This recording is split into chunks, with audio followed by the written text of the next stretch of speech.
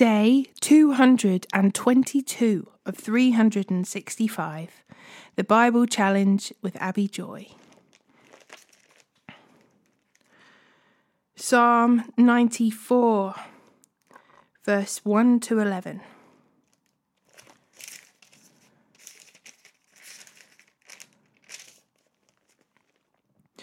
O Lord, the God of vengeance, O God of vengeance, let your glorious justice shine forth. Arise, O Judge of the earth, give the proud what they deserve. How long, O Lord? How long will the wicked be allowed to gloat?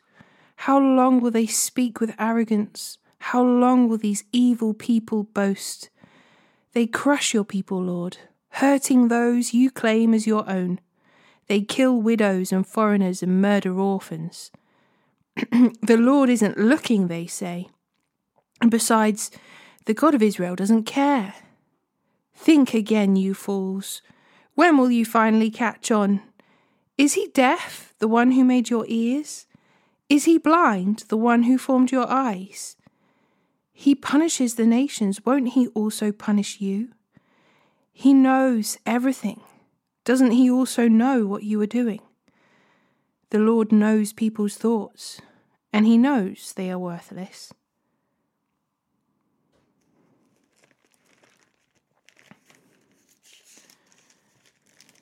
(1 Corinthians chapter 6, verse 1 to 20).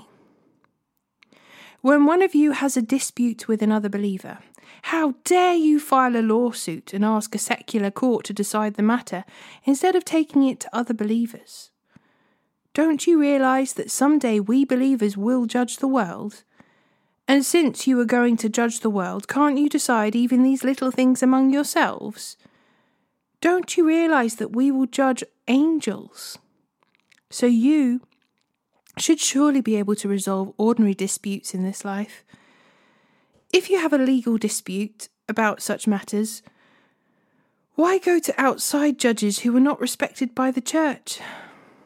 I am saying this to shame you. Isn't there anyone in all the church who is wise enough to decide these issues? But instead, one believer sues another right in front of unbelievers. Even to have such lawsuits with one another is a defeat for you. Why not just accept the injustice and leave it at that? Why not let yourselves be cheated? Instead, you yourselves are the ones who do wrong and cheat even your fellow believers. Don't you realize that those who do wrong will not inherit the kingdom of God? Don't fool yourselves.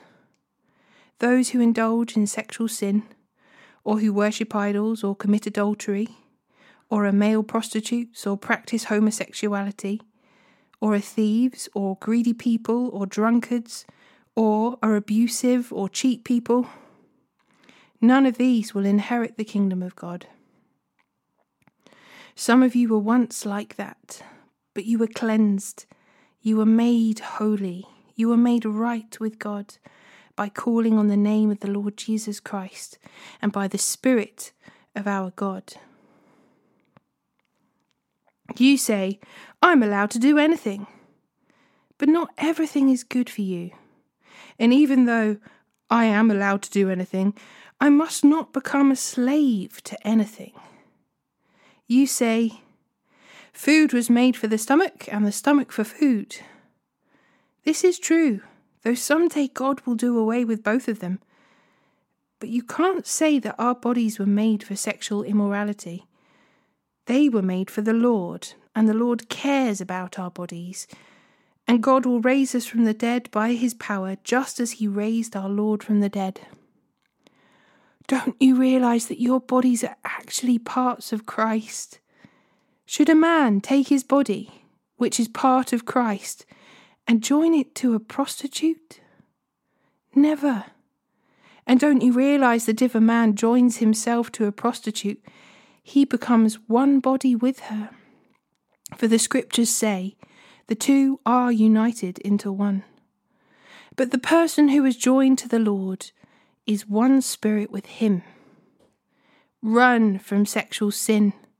No other sin so clearly affects the body as this one does. For sexual immorality is a sin against your own body. Don't you realize that your body is the temple of the Holy Spirit who lives in you and was given to you by God? You do not belong to yourself. For God bought you with a high price. So you must honor God with your body. 2 Chronicles chapter 1 verse 1 to 17. Solomon, son of David, took firm control of his kingdom, for the Lord his God was with him and made him very powerful. Solomon called together all the leaders of Israel, the generals and captains of the army, the judges, and all the political and clan leaders. He then led the entire assembly to the place of worship in Gibeon, for God's tabernacle was located there. This was the tabernacle that Moses, the Lord's servant, had made in the wilderness. David had already moved the ark of God from Kiriath Jearim to the tent he had prepared for it in Jerusalem.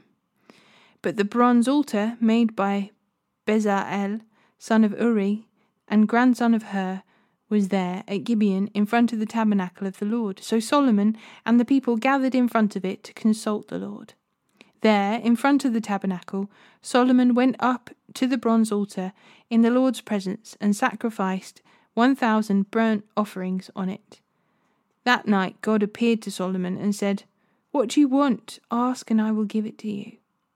Solomon replied to God, "You showed great and faithful love to David my father, and now you have made me king in his place. O Lord God, please continue to keep your promise to David my father, for you have made me king over a people as numerous as the dust of the earth. Give me the wisdom and knowledge to lead them properly, for who could possibly govern this great people of yours?" God said to Solomon, "Because your greatest desire is to help your people, and you did not ask for wealth, riches, fame, or even the death of your enemies or a long life, but rather you asked for wisdom and knowledge to properly govern my people, I will certainly give you the wisdom and knowledge you requested. But I will also give you wealth, riches, and fame such as no other king has had before or will ever have in the future." Then Solomon returned to Jerusalem from the tabernacle at the place of worship in Gibeon, and he reigned over Israel. Solomon built up a huge force of chariots and horses. He had 1,400 chariots and 12,000 horses. He stationed some of them in the chariot cities and some near him in Jerusalem. The king made silver and gold as plentiful in Jerusalem as stone, and valuable cedar timber was as common as the sycamore fig trees that grow in the foothills of Judah. Solomon's horses were imported from Egypt and from Cilicia. The king's traders acquired them from Cilicia at the standard price.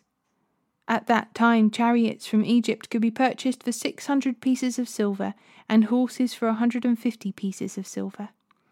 They were then exported to the kings of the Hittites and the kings of Aram.